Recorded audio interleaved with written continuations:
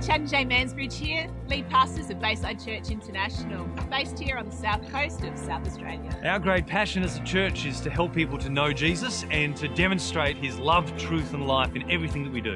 We hope you enjoyed today's message.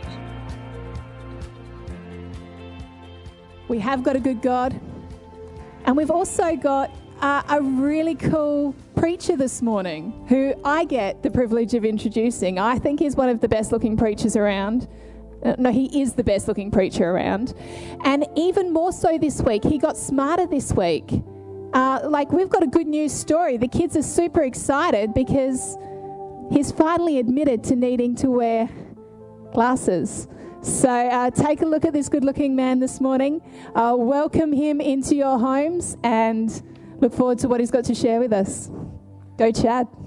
Yeah, I think we all know that that's not entirely true. I don't need these glasses.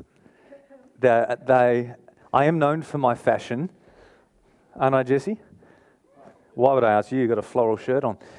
No. The truth of the matter is that we were walking through the mall past where Chris works there at OPSM, and Jay saw a photo of a Hemsworth brother and thought, gee, I wish my husband looked more like that, and thought, well, I'm going to go in there and get a pair of Hemsworths.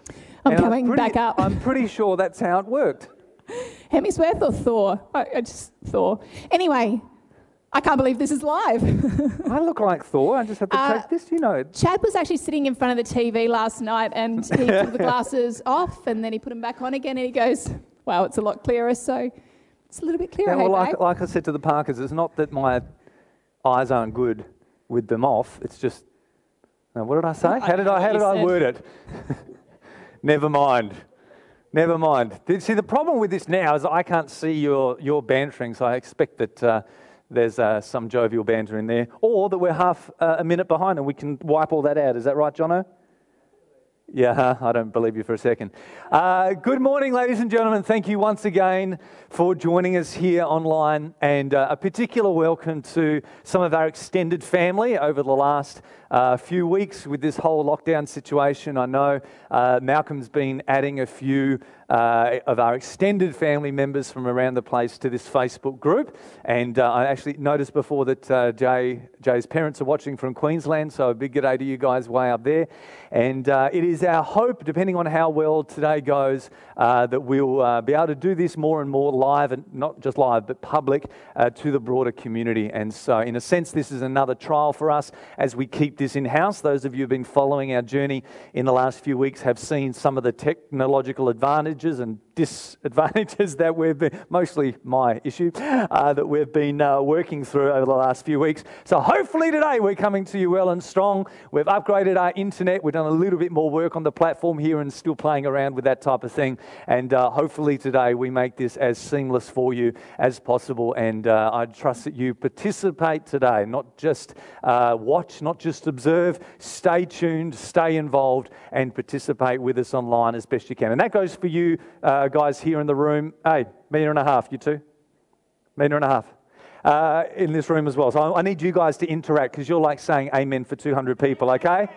Yeah, thank you very much. All right, that'll do. I'll tell you what, why don't you grab your Bibles at home? We're going to open up to 2 Timothy chapter 2, and I'm going to do some scripture reading from there before doing what I usually do and unpacking a few things. It's my hope today. It is the first Sunday in May, and it is my hope today to start a bit of a mini-series, just something that the Lord's put on my heart, just a few-week mini-series here. We've got Mother's Day, of course, next Sunday as well, so remember that. And so I'm hoping to bring out just a little teaching here from the book of 2 Timothy chapter 2. So I trust if you can turn in your Bibles to me there, and I'll read this scripture. I'm reading today my version from the NIV. Not my version, but I'm reading from the NIV. Here we go, 2 Timothy chapter 2. You then, my son, be strong in the grace that is in Christ Jesus. And the things that you have heard me say in the presence of many witnesses, entrust these things to reliable men who will also be qualified to teach others. Join with me, endure hardship with us like a good soldier of Christ Jesus. No one serving as a soldier gets involved in civilian affairs. He wants to please his commanding officer. Similarly, if anyone competes as an athlete, he does not receive the victor's crown unless he competes according to the rules.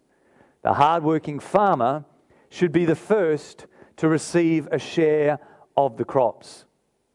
Reflect on what I'm saying. Because if you do this, the Lord will give you insight into all this. But in the meantime, remember Jesus Christ, raised from the dead, descended from David. This is my gospel, for which I am suffering, even to the point of being chained like a criminal. But God's word is not chained. Therefore, I endure everything for the sake of the elect, that they too may obtain the salvation that is in Christ Jesus with eternal glory. I endure. It's not a tumor. Not banter for 200 people, Malcolm. No, I insisted no banter while I'm preaching. That's not allowed. It's very serious now. This book of 2 Timothy is widely regarded as the last epistle that we have of the Apostle Paul. It's written in the mid-60s, okay? So the Beatles and all that were around back then. Written in the mid-60s, just before he died, a martyr's death. That's right. Just before he died, what's his name? Shush, you guys. I shouldn't have encouraged this at all. Come on, we're live. Just before he died, he was martyred by Emperor Nero. Tradition tells us he was beheaded. The point is this, lost his head. Paul wrote this as his last epistle, and from a literary point of view, the book of 2 Timothy really reads much like a departure speech, okay? If you read through the Bible, those of you who've read through the Bible with me through the Old Testament or doing it now on social media again, well done, Alex, for reading through the Torah, the books of Moses. That's awesome. One of the things we see as we read the scriptures is there's around about 20 different occasions where a significant leader will give a departure speech, okay, like a farewell address, all right? We see this with Jacob, whose name's Israel, and also Joseph at the end of Genesis. They pull together their family and they give a last speech to their people. Joshua does the same. Moses does the same. King David does the same. Samuel the prophet does the same. Jesus is famous for doing it. When you read John 13 to 17, those chapters are pretty well all in red, okay? And most of that is a departure speech. It's Jesus' last will and testament, okay? It's the last thing he says before he dies. And Paul the Apostle does a similar thing. In Acts chapter 20, we see him give a departure speech to the elders in Ephesus, where Timothy is based, incidentally. He gathers them together and he says, listen, I don't know how much longer I've got to live. So, here's what I want to tell you all. And the letter to Timothy here, the second letter to Timothy, is the same. They're very similar. It reads like a departure speech. And while each departure speech obviously is unique, they have many similarities. They have common components. These departure speeches involve a summons of a leader calling people to themselves. If you read 2 Timothy, that's your homework this week, read 2 Timothy, you'll find out Paul's doing exactly that. He's summoning Timothy to himself as a part of this letter. He invokes his life mission as an example. It's a very common feature to say, listen, remember the example I've set for you, because you're not going to have me around much longer. Remember the example I've set for you. They invoke that as an example to follow. They declare their innocence and discharge their duties. It's really fascinating as you read how that is a common feature. They say, listen, I'm innocent. I've done my best. Okay, I've finished my race. I've done my best. Now it's your job to carry on after me. They refer to their death. They exhort, farewell, give warnings, blessings, historical review. They give prophetic insight into the future. They reference sometimes a successor. They give final consolations, etc. So this letter is very much Paul's last hurrah. Okay, it's the last thing he writes. He knows he's going to die. This is not Paul's arrest in Acts 28. At the end of the book of Acts, he's arrested in house arrest when he writes Colossians and Philippians and all that. Okay, then he gets released from there, and then a couple of years later, he's captured again and put in a dungeon. So this is his dungeon letter. He is literally in chains. That's what he said in this verse here. Even though I'm chained, the word of God's not chained. And so he knows Nero is about to say, off with his head, and this is his last will and testimony, as it were, to his spiritual son Timothy. And he's writing writing to Timothy because, in his own words, Paul says, I've got no one else like this boy.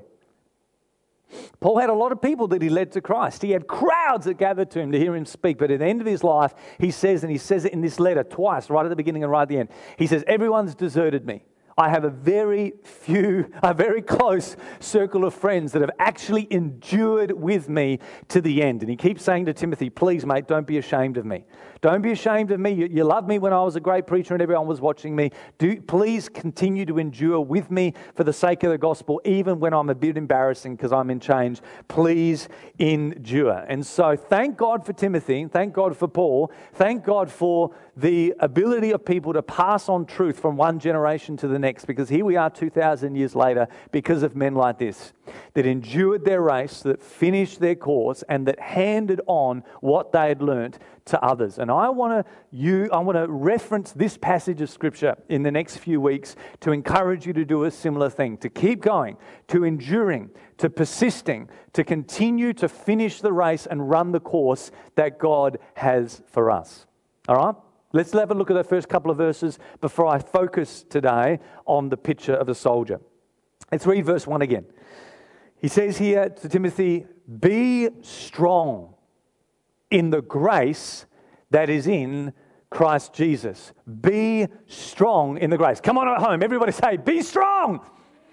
I heard you. I definitely did. Be strong in the grace that's in Christ Jesus. You know, grace is something that we receive. Romans 5 tells us that. We've received God's abundant provision of grace and we reign in life because of that. In the opening verses of Timothy, of this letter, he says we've received salvation by grace. We've received everything we need for a holy life by grace. We've received grace, number one. Number two, we need to be strengthened in grace and continue in grace. At the end of the book of Hebrews, Paul, who I think wrote Hebrews, says, listen, I want your hearts to be strengthened in grace. It's not enough just to receive grace. We have to continue to receive and be strengthened in grace so that we can get to the point where Timothy is and say, now, be strong. As Jay made reference to before, just in our worship time, about like a tree that puts down its roots. It's that exact same picture. We need to be strong in the grace of God, not just planted when we're born again. We're planted in God's acceptance. We're planted in His love. We know God loves us and has called us beyond anything we've done good for Him. No. Now we need to strengthen. We need to ongoingly put our roots down into the grace of God. All right, I spoke a message in what was it called? Christchurch back in March this year about the key to a fertile heart. About, listen, one of the way we can have a fertile heart is to continually recognize God's grace. All right? God is good to us, even if we don't deserve it. And God empowers us to do anything He calls us to do. The acceptance aspect of God's grace, the empowering aspect of God's grace. Paul writes to Timothy and says, listen, mate, if you've got any hope of enduring, you need to be strong in God's grace. Not be strong in your own abilities, not be strong and hard-headed in anything else but God's grace. It is God's grace that will see us through, okay? And so he says here in verse 1, my son, be strong. God wants us to be strong and steadfast in His grace. And for some of you, that is definitely a word to you today. In verse 2, he goes on to say, listen, the things that you've heard from me, I want you to pass on to reliable men who will be able to teach other people. Paul wants Timothy to think generationally. Not just think about grace, but think generationally. These, by the way, are key words here in our building. Don't forget them. Of our 7 pillars, we acknowledge grace as a church and we acknowledge generations. He says, listen, I've taught you things. Paul taught Timothy, now teach others who can teach others. Paul is thinking in terms of 4 generations and beyond. That's how he sees his legacy. This is like a 100-year vision. It's one of the most powerful things we observed last year when I went to Europe for the first time. And you just see the cathedrals and the architecture and the things that have been built by people that sometimes a cathedral would take hundreds of years to build. And we just sat there and marveled at the fact that these people had a vision beyond their own generation, that they knew they were doing something for their grandkids, you know. And this is what Paul, in his last words, before I die, I want you to know, think beyond yourself.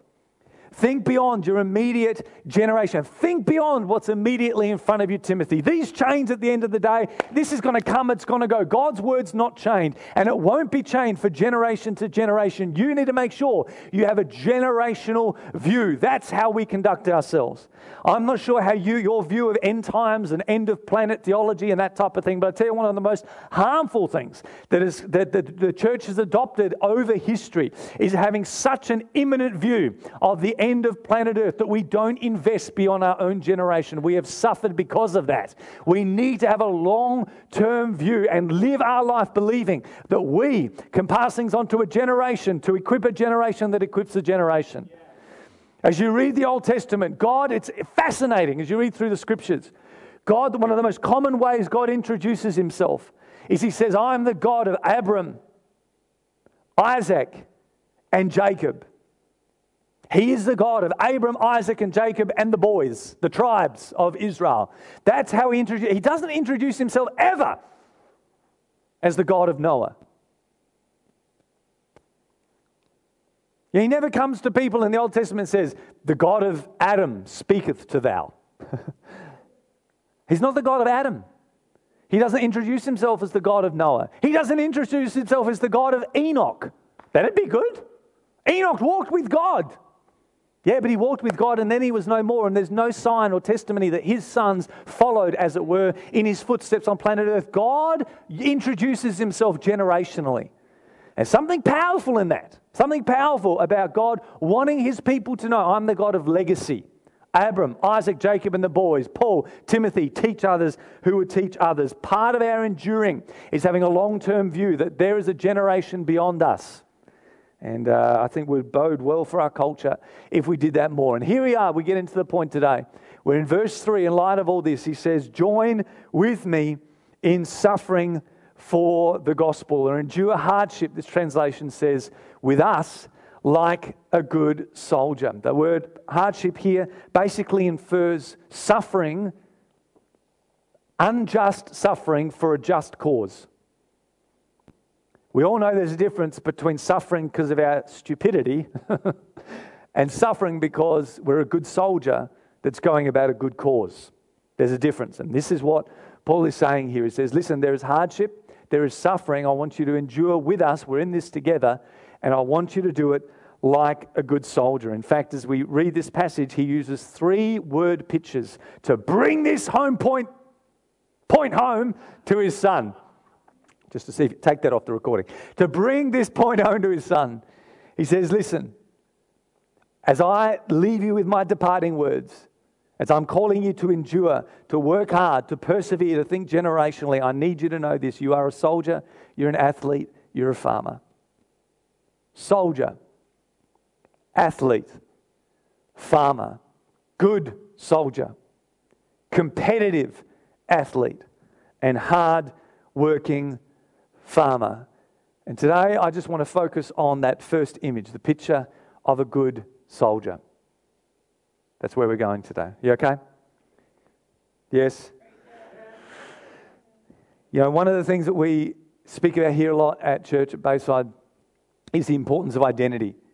The understanding who we are, understanding whose we are, and understanding who God has called us to do life with, who God has called us to affect, who we are, whose we are, and whom we are to affect. And what I want to do is take Paul's advice here in this passage where he says to Timothy, I want you to reflect on what I'm saying so God will give you insight.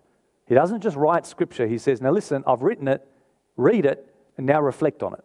This is how we read the Bible. We're supposed to read, reflect, and then respond. So I want to come to you today and say, we've just read a passage saying we are soldiers. Today I want us to reflect on that identity image. What does it teach us about who I am? What does it teach me about who God is? What does it teach me about other people, that picture? And how should I appropriately respond to that? Last year we did a series called Word Up, and I put it this way. This is a little acronym just to help you to remember. I find this helpful. That we are to discover the joy of biblical application. When we read and reflect on the scripture, we're to find the joy. Okay? Joy, Jesus, others, and you. When you read a passage of scripture like this, We should be able to, at any scripture we read, even the most weird ones, okay? We should be able to say, what does this passage show me about Jesus? J. What does it show me about others? What can I learn about others, other people, that I may love and help them? And what does it teach me about you? What does it teach me about me? Define the joy in biblical application. That's the approach I want to take today as I look at this issue of a soldier. Verse 3 again. It says, join with me in suffering like a good soldier of Christ Jesus. No one serving as a soldier gets entangled in civilian affairs. He wants to please his commanding officer. I'm not sure why the NIV does this. In the translation I have, the word there is entangled in civilian affairs. I'm going to focus a bit on that later because that's really key. And that's actually, in my opinion, a far better translation. Entangled in civilian affairs because he wants to please his commanding officer. You know, last week we were celebrating Anzac Day. And I can't help but think every time we do Anzac Day of those 4 words that are on the Kokoda Memorial on the Kokoda Trail that speak about the heart and the attitude of our servicemen and women who have died and given their life and served us in our armed forces. Those 4 words are courage, endurance, mateship, and sacrifice. What comes into your mind when you think of a soldier? Courage, endurance, mateship, and sacrifice. Great words. I just love them. There's a message in that. These are something of the qualities of a good military operation.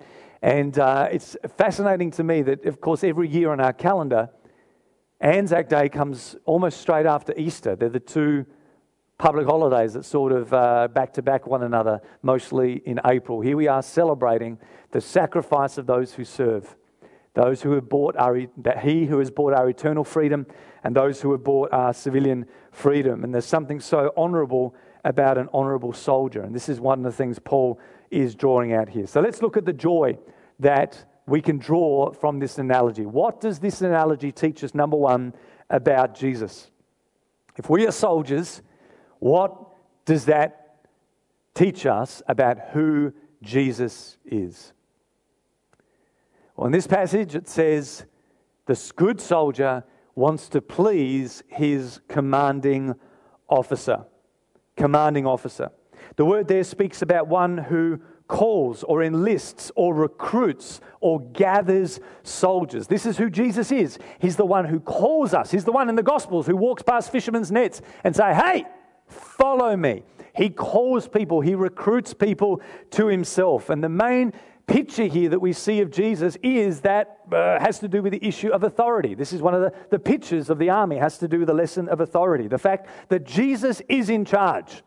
Okay? That God, Jesus, calls people to serve him because he's the one in charge. He is the ultimate and supreme authority. He is the commanding officer and king, and his is the voice that matters most. I hope you're saying amen at home. His is the voice that matters most. Jesus is the king and commander. The Christian life, I often say, is all about acknowledging Jesus as Lord and as Saviour. Do I get a drink? How did you know? I was getting a bit preachy there for a second. Hi, church. Get my AOG on. The Christian life, we're not public. I can say stuff like that until next week. Yeah. Now then I can't. No denominational jokes until then. The Christian the Christian life is about acknowledging Jesus as Lord and Saviour. You've heard me say this so often. He is Saviour, which means we believe He wants what's best for us. But because He is Lord, we acknowledge He knows what's best for us. We give our life to the supreme authority who knows what is best. Jesus is Lord. I have a unique take on this, and not everyone sees it the same way. But when Jesus speaks of the man who built his house on the rock, it's not to me the man who built his house on the word. Because Jesus says he is the man who hears my word and practices it. That's the man who builds his house on a rock. So the rock represents hearing Jesus' word and putting it into practice. In other words, the way I see it is the rock represents the revelation that Jesus is Lord, that your word goes. Okay, when I build my life on the reality that Jesus is Lord. His word goes. What he says, I do. This is a major picture and revelation of who Jesus is. Now, I'm not saying, of course, that the Christian life is all about war and it's all about analogy or is all about authority. No. This is why we have many identities given to us in the Scripture. This is why God reveals himself in many different ways, because his nature and our nature as we relate to him is complex. And so it takes more than one illustration. It is true to say I am a husband, but that's not the full picture of who I am. It's true to say I am a father, but it's not the full picture. It's true to say I'm a son. It's true to say I'm a pastor, but none of those things give a full picture of who I am or how I relate to people. The same is true with God. He gives many pictures of us, many pictures of himself. And so as we look at this picture, yes, it declares his authority, but it's not that every time he speaks like a commanding officer. Okay, sometimes he speaks as a lover. Sometimes he speaks as a coach, as we'll see next week. Sometimes he speaks as a big brother. Sometimes he speaks as a dad. Sometimes he speaks as a friend. Okay, but sometimes he speaks as a commanding officer. And our job is to say, yes, sir. When he speaks with that tone, okay, when he speaks with that tenure, when he speaks with that hat on, as it were, when he gives us a command, our attitude as good soldiers is to say, yes, sir. Yes, sir. Now, it's been interesting, I think, to watch the ways that different countries, different cultures have responded over this pandemic to to the instructions given by the government, and the way that some cultures very much, they are militant. You know, if their government says something, boom, on the way up they ask how high. In fact, they don't even ask, they just keep going, until they're told to stop. They are very obedience is not the word. They're very submissive to their government almost immediately. It's been built in to their culture. Other cultures like ours are not so much. And personally, I think that's a good thing. Okay. Personally, I think we do not want to blindly follow human leaders, particularly if they've not yet proven themselves. Okay, so we want to have a trust in a democratic society, and we want to know that there's dialogue and discourse over various things. Now, of course, when things are urgent, that can have a downside. Okay, this is why some of our countries were very slow at getting their populations to respond, because we're not used to responding militarily. And this is one of the nuances that we need to grow in wisdom as we hear God's voice. We need to be aware of when his voice comes to us with an urgency. Okay, when his voice comes to us with an urgency, we trust his voice in those situations. Sometimes I've shared stories like this before, but our leadership group will watch me operate like that. I had to do a little bit of this last week when we were sharing the news with you about GB last Thursday. With all the kindness and the care and the compassion that we were to share that news that morning, behind the scenes there was a militaristic operation going on where I'd gathered people together that I needed to help me, and I said, listen, this is your job, and you've got to do this and this in this period of time. There was commands that just came because sometimes there is an urgency to do things and to do things well. Now, we can't operate like that all the time, and neither does God, okay? But there are times and situations of an urgency where God's voice will come with that kind of urgency. I think I'm meandering a bit there, but I just simply want to say this, the soldier analogy. What does it teach us about Jesus? It teaches us that he is the commanding officer, and at times he speaks with urgency, and our job as good soldiers is to say, yes, sir. Yes, sir. Yes, sir.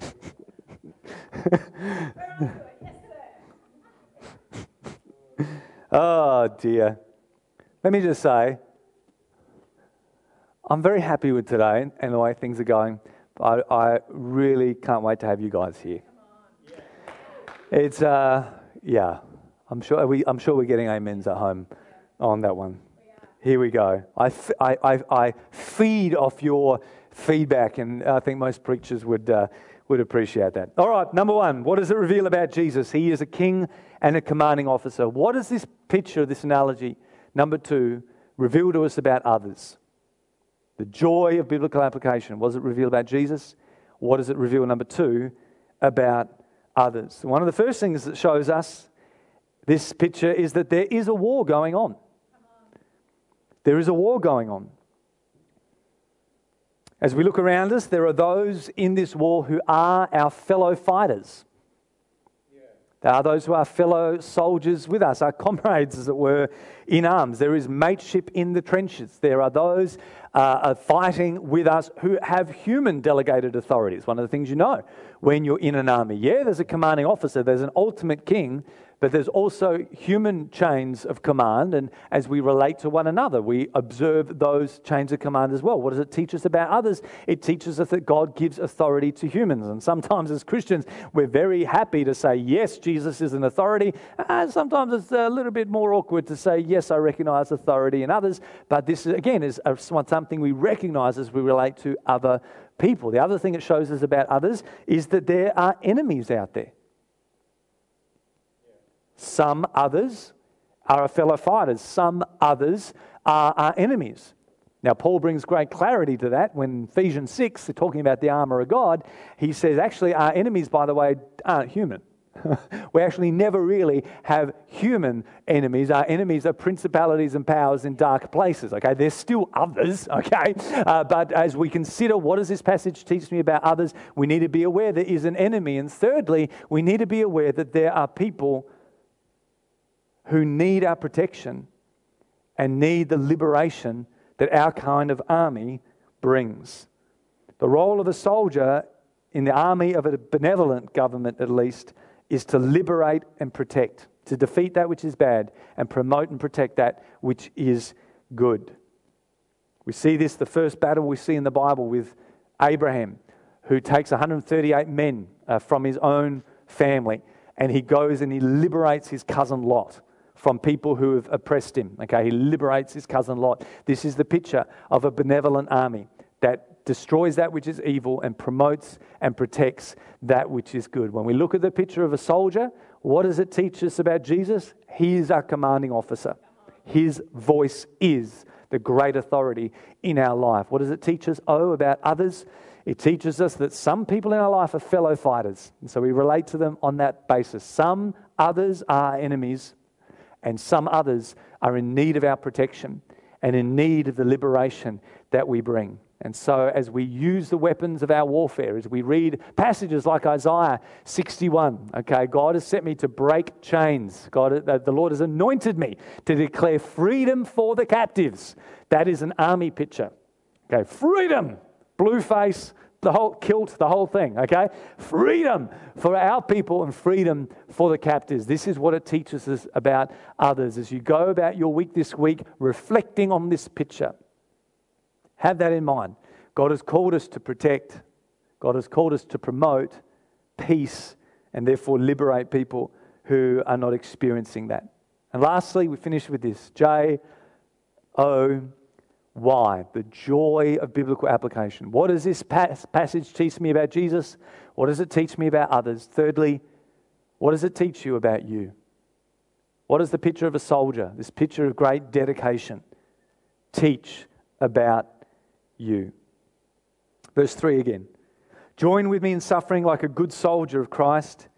No one serving as a soldier gets entangled in civilian affairs, but rather he tries to please his commanding officer. What does this picture teach me about me? Well, it teaches me simply this. I am a soldier. Among all the other identities I have, I am a soldier of Christ, and I am under his command. It's not that Jesus is the supreme authority in some vague way. I'm a soldier, and I am under his command. He has enlisted me, and he has equipped me to serve him, to do whatever he has called me to do. This is the two-part nature, remember, of grace. He has enlisted me. He is my commanding officer. He's enlisted me. He said, I call you and I choose you. Come, follow me. Acceptance grace.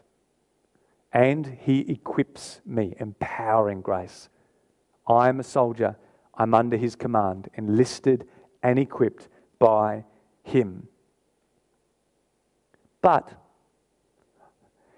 it is up to me whether or not I am a good soldier. Endure hardship with us like a good soldier of Christ. I'm a soldier, but it's up to me whether I'm a good one.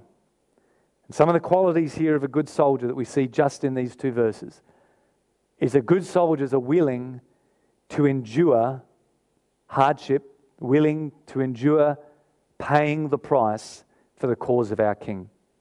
Willing to pay the price and join with those who serve sacrificially. This Friday, we're going to farewell a good soldier. As a church family, as best we can, we're going to wave goodbye to someone who demonstrated to us what it's like to serve sacrificially. Good soldiers do that.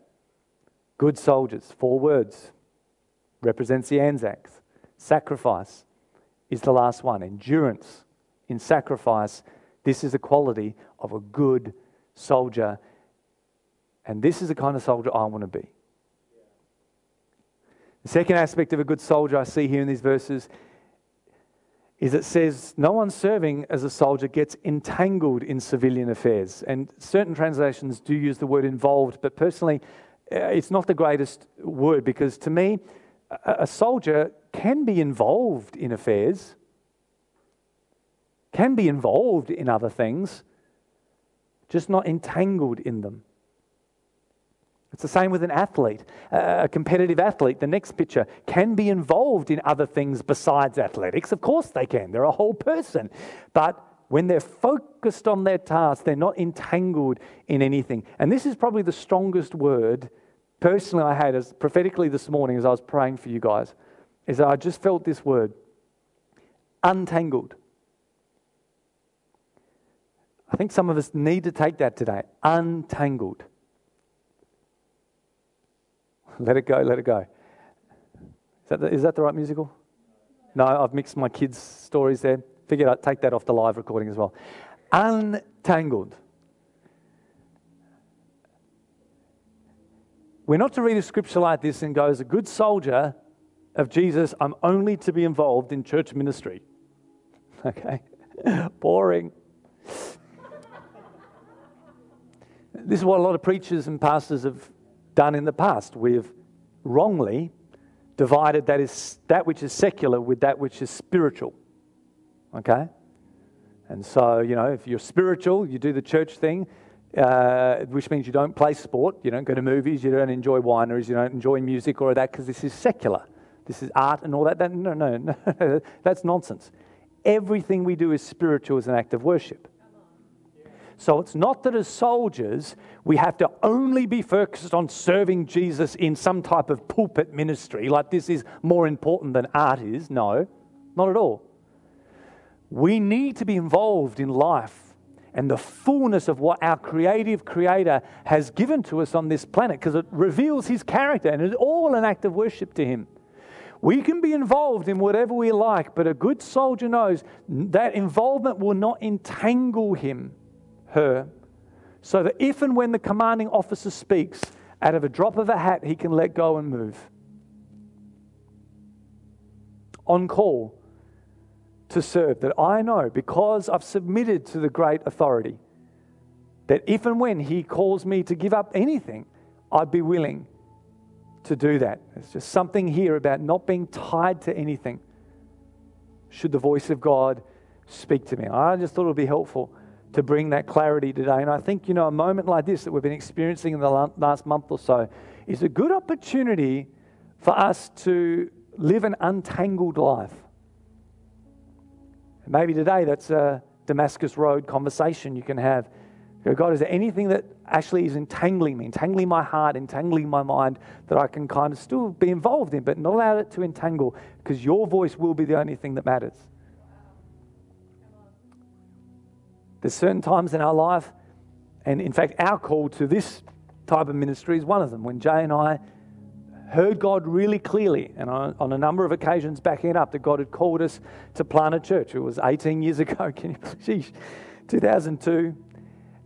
And we were asking God, which road do we take? Do we pursue acting as a career? Do we pursue pulpit ministry, church leadership ministry? And God very clearly spoke to us in 3 ways: privately, through conversations with friends, and also publicly. And that day when we knew God had confirmed this call to us, it was that very day I rang up my acting agent that day.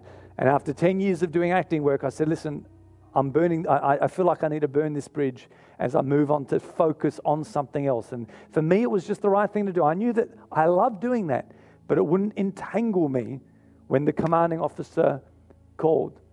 And I think no matter what call we receive, no matter what call, this call is not superior to any others. I'm not saying that, but I'm saying no matter what call we receive, a good soldier knows, Lord, your voice is ultimately the voice in my life. And I am going to ensure that my life is not entangled in things that will hold me back from obeying your voice at the drop of a hat. Did I sort of clarify? That makes a sort of sense? I live for the audience of one. And this is the last thing I see in this passage. He says, because ultimately this good soldier, a good soldier that perseveres, that serves sacrificially, a good soldier that's not entangled because he has a sense of focus. And this focus is on the reward that is pleasing his commanding officer.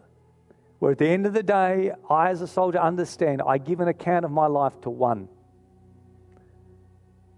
I do my best in the eyes of other people, but I'm not answerable ultimately to other people. I'm answerable to one. I'm answerable ultimately to my commanding officer. Hence the need to live with a clear conscience before him. I answer to the voice of one. And as a soldier, I know that I will dress up, I will play my part, I will take my place, I will know my place, I will know who my enemy is, I will know who I'm standing alongside of. As a good soldier, I will see beyond the immediate for a generation and a generation beyond my own as I stand strong in His grace. Because God's word is not chained. But it takes links in the chain to keep His kingdom expanding, and I'm going to be a strong link. These are just some of the reflections I've had as I pondered this picture. Paul, and today I'll do the same. Bayside, I want to encourage you to do the same this week. Remember, Paul said here to Timothy, reflect on what I'm saying, so the Lord will give you insight. 3 things. I'll leave you with these, and we'll close with the song today. Number 1, read this passage again and ask yourself, what does this teach me, Jay, about Jesus? What does this passage teach me about others? And what does it teach me about you? What does it teach me about myself? Read, reflect, and respond to those truths this week. Good soldier, fighting a good battle, enduring to the end, understanding the weapons of our warfare and taking them seriously. And then I know those of you you're watching at home, some of you, your brains are ticking. You're like, oh, Chad, you should have spoken about this. You should have spoken about weapons. You should have spoken about warfare. You know what? There's a lot in this subject. That's your job this week. Search it out. Investigate the scriptures. Reflect on this reality and see what lessons God wants to bring to you. And for right now, as a response today, I want to encourage you at home. Once you stand to your feet, where you are at home today, okay? Let's get active now. Stand at attention, soldier. And let's use one of the greatest weapons that we have today, which is our praise and our worship and our declaration of God's goodness today. As Joyce Meyer famously says, one of the greatest weapons of our warfare is just under our nose. Why don't you take your words this week, take the weapon of praise that is in your mouth, a double-edged sword, and let's worship our King today. Can you stand with me at home, church? Can you stand with me? And let's worship Him again as we close today. Understanding we worship and we pray from a place of great victory as soldiers in God's army. All right. Bless you. Let's go. I hope you've enjoyed today's message. Remember to check us out at baysidechurch.org.au. And of course, if you're ever in the area, please pop in and say good day.